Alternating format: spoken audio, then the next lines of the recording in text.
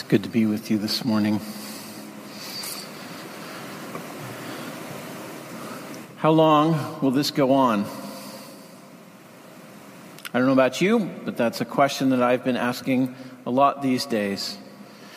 As the plague of COVID-19 continues to take its toll both in our daily lives and in the very toll of real lives in our country, as our political situation seems impossibly divided, contentious, and broken, and as our country wrestles with the scourge of racism and violence, how long will this go on?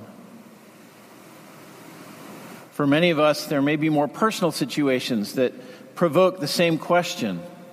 A difficult marriage that doesn't seem to be improving. A workplace that is fractured, antagonistic, political. Maybe a personal relationship that's gone bad, and one who was once a friend now seems out to wreak havoc on your life. Maybe you're facing chronic illness or the decline of old age. How long? How long will it last? When will it end? As we're asking this question, it's worth asking ourselves, where do we look in times like this for comfort, for hope, for strength? Maybe some of us in this time are motivated to become activists. We work to cure the disease, to change the policies.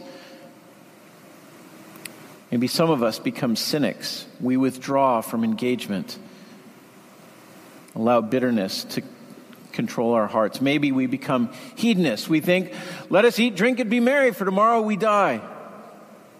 Maybe we become workaholics. If only I can try hard enough, I will get through this. You know, the Bible has a very simple encouragement to us as we're navigating the question of how long. And it is this, that we're to look not to ourselves, but to God. How long, O Lord, is the cry throughout the Bible of God's people. How long, O Lord, till you return and make things right? And this brings us to our text this morning. We are finishing our series in the book of Joel this week. So we're in Joel chapter 3. If you're looking for Joel, you can go in the middle of your Bible, Psalms, start flipping forward through the major prophets, Isaiah, Jeremiah, Ezekiel, Daniel, and then Hosea, Joel is where you will find it. So Joel chapter 3. And what we've seen so far is that in the chapter of Joel is that we've seen God call his people to repent of their sins and to turn back to him. We've seen God explain the trials they've been experiencing as precursors of a final judgment that is to come. We've seen God promise a restoration of his people and the outpouring of his Holy Spirit upon them. And this brings us to chapter 3 this morning, our text, which we'll read together. So let's read Joel chapter 3. For behold, in those days and at that time, when I restore the fortunes of Judah and Jerusalem, I will gather all the nations and bring them down to the valley of Jehoshaphat, and I will enter into judgment with them there on behalf of my people and my heritage Israel, because they have scattered them among the nations and have divided up my land and have cast lots for my people and have traded a boy for a prostitute and have sold a girl for wine and have drunk it. What are you to me, O Tyre and Sidon, and all the regions of Philistia? Are you paying me back for something? If you are paying me back, I will return your payment on your own head swiftly and speedily. For you have taken my silver and my gold. You have carried my rich treasures into your temples. You have sold the people of Judah and Jerusalem to the Greeks in order to remove them far from their own border. Behold, I will stir them up to the place to which you have sold them, and I will return your payment on your own head. I will sell your sons and your daughters into the hands of the people of Judah, and they will sell them to the Sabaeans, to a nation far away. For the Lord has spoken. Proclaim this among the nations, consecrate for war. Stir up the mighty men. Let all the men of war draw near. Let them come up. Beat your plowshares into swords and your pruning hooks into spears. And let the weak say, I am a warrior. Hasten and come, all you surrounding nations, and gather yourselves there. Bring down your warriors, O Lord. Let the nations stir themselves up and come up to the valley of Jehoshaphat, for there I will sit to judge all the surrounding nations. Put in the sickle, for the harvest is ripe. Go in, tread, for the winepress is full. The vats overflow, for their evil is great. Multitudes in the valley of decision, for the day of the Lord is near in the valley of decision. The sun and the moon are darkened, and the stars withdraw their shining. The Lord roars from Zion and utters his voice from Jerusalem, and the heavens and the earth quake. But the Lord is a refuge to his people, a stronghold to the people of Israel. So you shall know that I am the Lord your God, who dwells in Zion, my holy mountain, and Jerusalem shall be holy, and strangers shall never again pass through it. And in that day the mountains shall drip sweet wine, and the hills shall flow with milk, and all the stream beds of Judah shall flow with water, and a fountain shall come forth from the house of the Lord, and water the valley of Shittim. Egypt shall become a desolation, and Edom a desolate wilderness, for the violence done to the people of Judah, because they have shed innocent blood in their land. But Judah shall be inhabited forever, and Jerusalem to all generations. I will avenge their blood I have not avenged, for the Lord dwells in Zion. Let's pray together. Lord, we hear this word, and it is a sobering one. Lord, I pray this morning for your help, that, Lord, we would hear your word rightly, that your Holy Spirit would give us this morning understanding. Lord, I pray for clarity of speech and thought as I proclaim your word, and I pray for our hearts, Lord, that you would protect us, Lord, from being led astray into misunderstandings about you and who you are. Help us, Lord, to see you as you truly are, Lord, in all of your glory and majesty. We pray this in Jesus' name. Amen.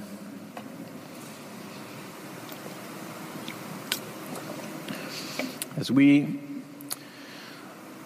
look at this passage, the final thing that the prophet Joel wants to say to his people is this: as we long for trials to end, we are to look to God who will judge his enemies and restore his people to eternal glory. This passage has two main ideas. You can see it in verses 1 and 2, that he will restore the fortunes of his people, and he will gather the nations and enter into judgment against them. So that's what we're going to explore this morning, is those two ideas and what they mean to us. We're going to take them in reverse order. So, first, God will judge the nations. Now, maybe you're like me, but this is a difficult concept to swallow. Maybe you will struggle with this. Maybe you have been raised, as many of us have in America, with Norton's Anthology of American Literature, where the only religious reading is Sinners in the Hands of an Angry God, a sermon by Jonathan Edwards. By the way, if you have not read Jonathan Edwards, he is a wonderful theologian and a wonderful pastor. But usually that little snippet is used in your classes to make you think of a God who is capricious and who dangles sinners over the fires of hell. The real message is actually that he holds you up by grace over the fires of hell, by the way. But that's not typically how it's presented. It is presented as God is a very angry and malicious God. Maybe it's more like thinking about it. God is like Thanos, come to destroy the world and rain down destruction in the Marvel Avengers movies, if you're familiar with those. How do we think about God as one who will judge the nations, judge his enemies? Well, it's a big question, and I can't answer all of it today. But what I want to do is think about what Joel has to say to us about that. And Joel has a number of things to say about this. First of all, we want to recognize that as Joel is describing what God is going to do, he starts with particular nations. Tyre and Sidon, which are cities of Phoenicia, and then the Philistines, the nation of Edom, which is to the east, southeast, and then Egypt. Right? These are the nations, and part of what we see is that Joel is describing them so that we understand why God will bring judgment upon them. First, we see their actions. Look at verses 2 and 3 with me. They have engaged in the dehumanizing trade of human beings. And not only that, but they have done this not only with adults, but with children. And not only with children, but they've done it in a flippant way where they're trading the lives of human beings for momentary pleasures. Whether it be a moment with a prostitute or a glass of wine. That's what verse 3 says. They are treating the lives of people made in God's image with rampant disregard for their true value. Not only this, but they have been marauders who take and take and take. They have taken land from the people of God. They have taken money. They've plundered the nations. And so there is reason that God is bringing a judgment against these, because objectively, these are thieves and sex traffickers and slavers. They are not good people who are being unjustly judged by God.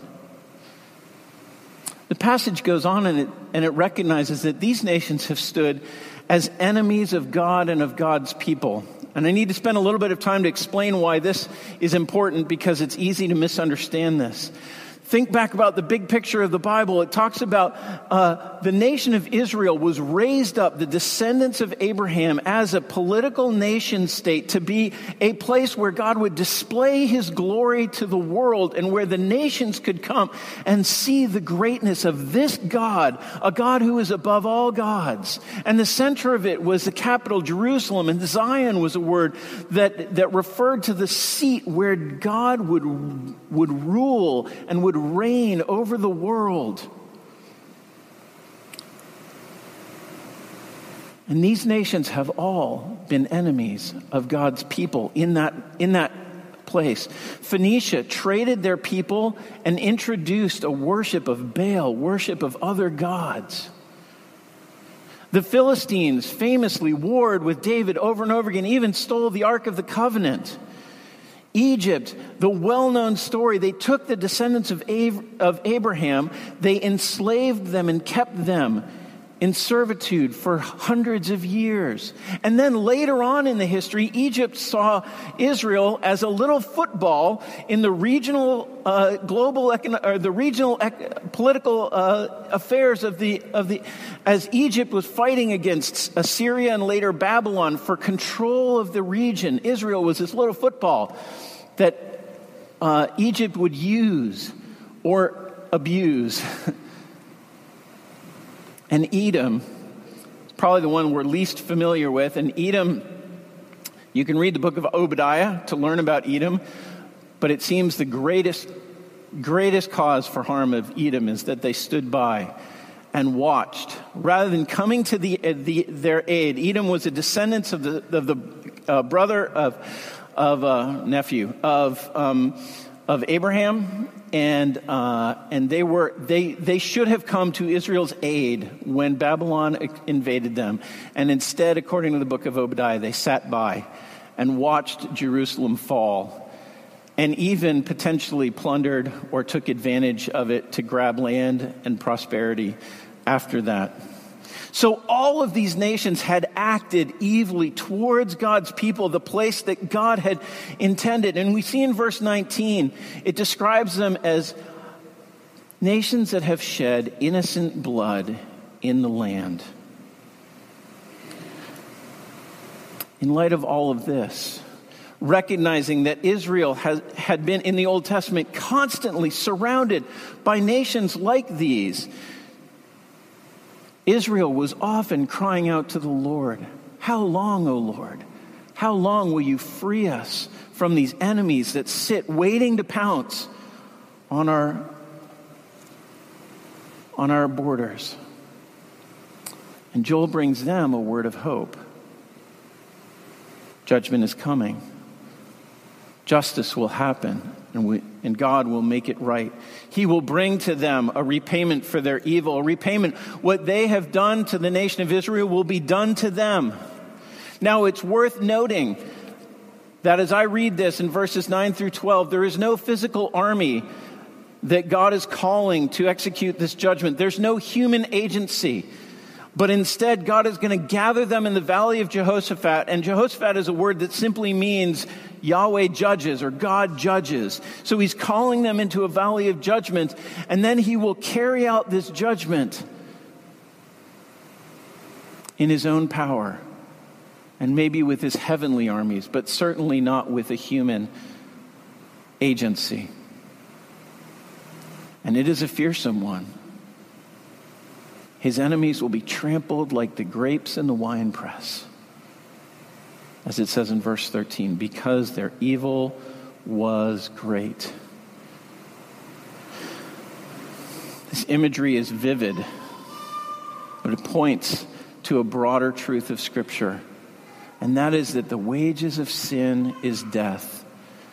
When we as human beings turn from the God who created this world, from the God who is the source of all life, God who is the perfect embodiment of all that is good and right and beautiful, God who is holy in this world, when we turn away from him and go our own way and do our own things, we make ourselves enemies of that God. And there will be a judgment. Here's the thing. If we think about it, we want wrongdoing and evil to be just judged. We want Stalin and Mao and Hitler and others to be brought to justice. We want rapists and sex predators to be judged. We want sex traffickers and pornographers to bear punishment and for their evil to end. This is why we long for judgment in the right cases. And this is what Israel longed for in the time of Joel. That God would judge those around them that had done such great wrong to their nation.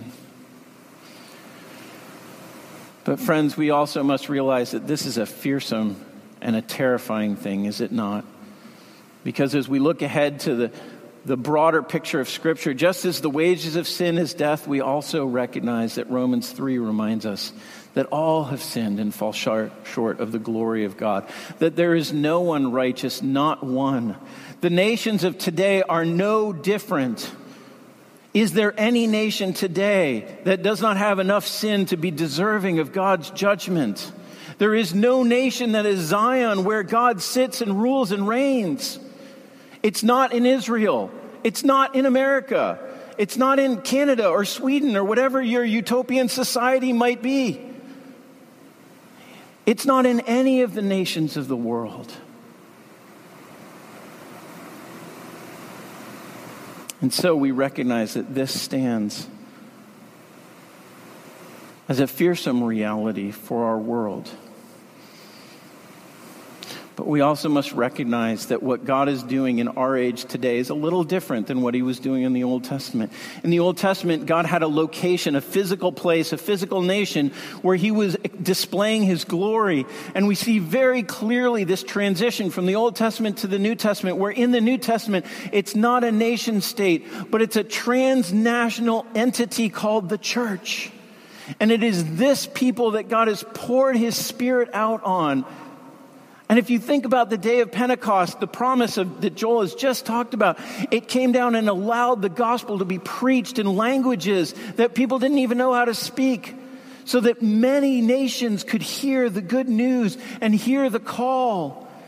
And what was a beginning of a down payment through the nation of Israel, now the doors have been blown open, and God's great plan is to create a people from every tribe and tongue and nation. This is what we see in Revelation 5. The vision of worshiping Jesus, where it says, "Worthy are you, Jesus, to take the scroll and to open its seals, for you were slain, and by your blood you ransomed people for God from every tribe and language and people and nation. You have made them a kingdom and priests to our God, and they shall reign on the earth." And friends, as we sit here now in this moment today, the fulfillment of the hopes of God for his people and the warning about the judgment about those who are outside is not a national distinction, but is a distinction between those who are under the blood of Christ, that is the church, and those who are not. Now we've seen that the church is not perfect either. And the first 2 chapters of Joel have warned us and reminded us that God will bring judgment as discipline to his own people first. But then also he will judge the world for its rebellion against him. Verse 16, the Lord roars from Zion and utters his voice from Jerusalem, and the heavens and the earth quake. And so it should. Before the God who judges that which is wrong, we all should rightly tremble before him. But look at the second half of that verse. But the Lord is a refuge to his people and a stronghold to the people of Israel. You see, because if we see that Joel is saying there is a vindication for the people of God in that their enemies will be defeated and evil will not continue forever, there is also a word of hope. Word of hope that God will restore his people to eternal glory. What will this look like? Oh, my friends, this is such a beautiful picture. First, his people will be vindicated and find peace from their enemies. You see this in verse 17, that the Lord, the covenant-keeping God, will come and he will reestablish a place where his people can dwell in peace, where the strangers of the world will no longer trample through Jerusalem as a road for their armies between Egypt and Assyria and the northern kingdoms, as they had done before. But instead there will be peace, for those enemies will be judged. And they will be destroyed, and they will be no more. Friends, we have the privilege here in America of living in a country where we have experienced very little real war on our soil. But around the world, there are many who experience this on an ongoing basis. And the promise that because God will come and judge, that there will be peace one day, that he will reestablish his kingdom, and peace will come, where there's no more need for a sword. And the plowshares that were beaten into swords will now be turned back and beaten into plowshares once again. When the lion will lie down with the lamb, in the words of the prophet, there'll be no more bloodshed and no more violence. Can you imagine that? Not only will there be peace when God restores his people, but there will be an abundance of life.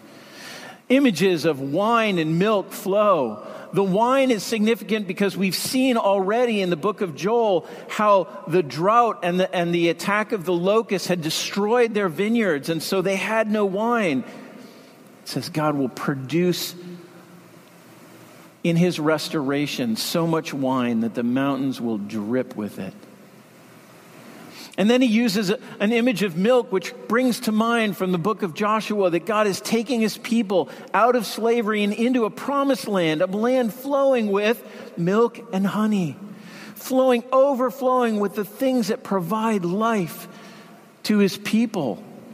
And not only milk, but water as well. We don't live in a very arid area. Maybe some of you have lived in deserts.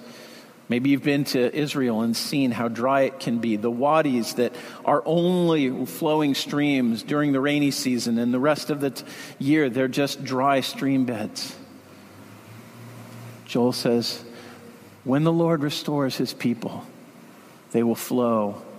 They will flow with life-giving water. And that water brings, if you've ever seen, there's this great planet Earth where there's a dry river in Africa. I wish I knew where it was. I should have looked this up. This is a off-the-cuff illustration. But there's this beautiful picture where it's just completely dry. And then the rains come. And as the rains come, the animals come and the vegetation sprouts up. And it's just literally within like 2 days, it goes from a complete dry plain to this verdant, beautiful, green, abundantly living plain. And that's a picture of what God is going to do for us. There will be not only in the stream beds, but in Jerusalem, a fountain that overflows to the world. Friends, not only will there be peace, and not only will there be this abundance of life, but the greatest joy of all. Verse 21, the last word. For the Lord will dwell in Zion. The Lord will come and dwell among his people. This is the promise given to Moses as God had delivered his people out. God came and said, I will be your God, and you will be my people, and I will dwell among you. This is the promise that is given by Jesus as he's waiting to be ascended to heaven after his resurrection. He says, I am with you to the end of the age. To be with him is to know and experience the intimacy of relationship with him, the reality of his love, the greatness of his power. The riches of his grace are all a refuge to his people. And this is the picture that Joel holds forth of what God will do when he restores his people. And friends, can we not see that this is exactly what God has given to us, his church, in Jesus Christ? We, the church, the transnational people of God, we who are longing for a new Jerusalem and the end of this age, we who lament now, how long, O Lord? Can we not see that Jesus has defeated our greatest enemies, that by his life and death and resurrection, he's defeated sin and death, that he's defeated the power of Satan, and that we know because in the book of Revelation that one day he will be destroyed and there will be no more evil and no more sin and no more wrong in the whole world. That the spiritual warfare, not the physical warfare of the Old Testament, but the spiritual warfare that we are in today will end and God will be victorious. Not only has he defeated our greatest enemies, but he's brought us abundant life in Jesus. We are no longer dead in our sins and trespasses. But when by faith we are joined with Jesus, we are raised with him to new life, and a new life that is indestructible. A new life that means that even our physical death is not the end, but the beginning and the entree into an eternity with God. Jesus is the fountain of life from which we drink by faith. And finally, the promise that Jesus will be with us. He will never leave us or forsake us. Even in the midst of the challenges we face right now, personally and nationally, Jesus is with us. And though in this in-between time we wait and we long and we cry out, how long, O Lord? Joel reminds us that a restoration is coming. I want to leave you with a vision from the book of Revelation as the Apostle John gives us this picture of what is to come. And I hope you will hear in it the resonance of all these promises that we've seen in Joel. Chapter 21, John writes this, Then I saw a new heaven and a new earth, for the first heaven and the first earth had passed away, and the sea was no more. And I saw the holy city, New Jerusalem, coming down out of heaven from God, prepared as a bride adorned for her husband.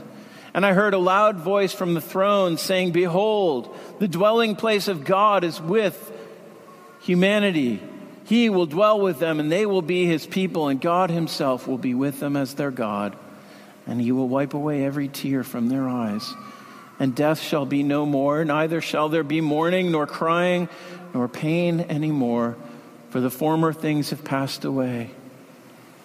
And then in chapter 22, "Then the angel showed me the river of the water of life, bright as crystal, flowing from the throne of God and of the Lamb, through the middle of the street of the city.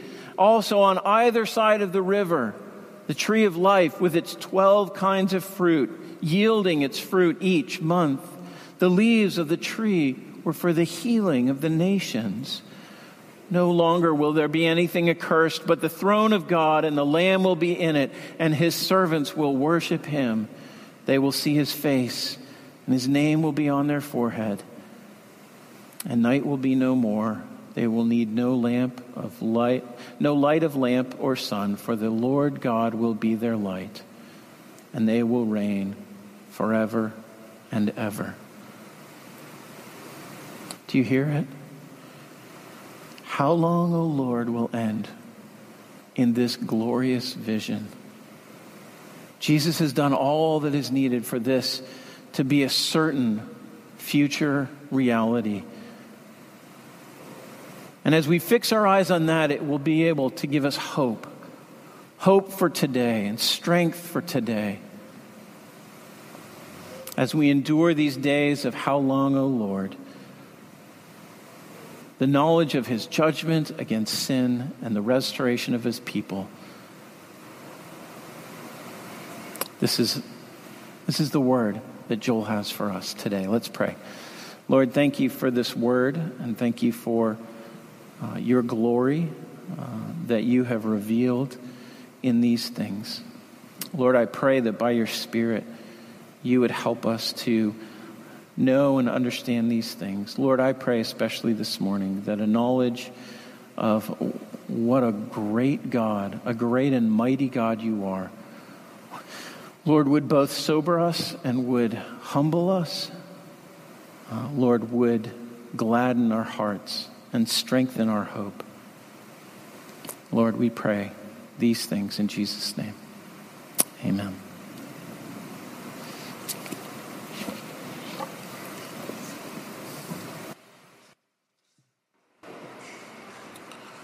Let's stand.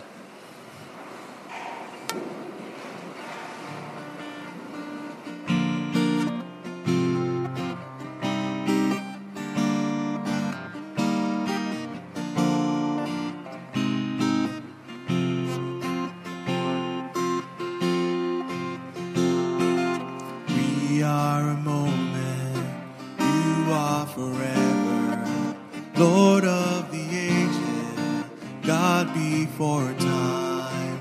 We are a vapor, you are eternal, love everlasting, reigning on high. Holy, holy, Lord God Almighty, worthy is the Lamb who was slain. Highest praises, honor, and glory be unto your name. Be unto your name. We are a moment, you are forever, Lord of the ages, God before time. We are a vapor, you are eternal, love everlasting, reigning on high. Holy, holy, Lord God Almighty, worthy is the Lamb who was slain. Highest praises, honor, and glory be unto your name, unto your name.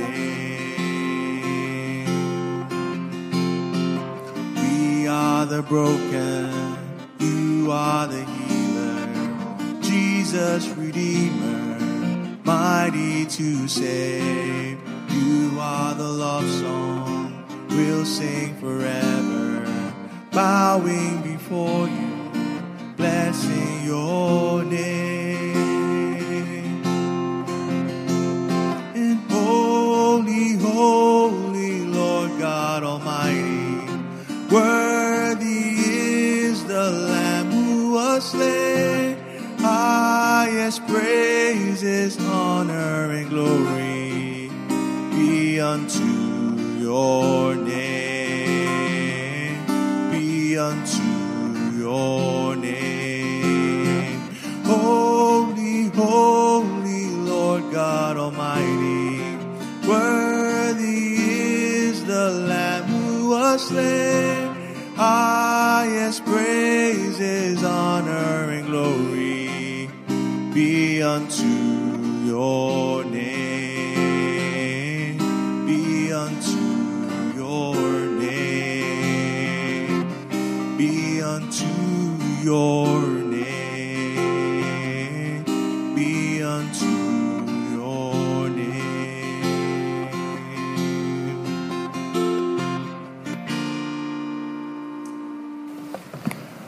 You may be seated. Friends, we're glad that you have joined us for worship this morning, both on the live stream and here in person. We pray that the Lord will encourage you today. Quick announcements. Don't forget, next week, outdoor service is 4 o'clock, not 4:30. And please continue to RSVP both services so that we know that you are coming. For those of you who are here, just so you know, if you're new here, the ushers will come and dismiss you. We'll go out the back, and just to remind you, we want to avoid having a choke point right outside the door. So if you can go out, turn right, go stand on the grass in front of Trinity House. Please stay off the sidewalk so that our neighbors can get by. That would be great. Hear now the benediction from the book of Jude.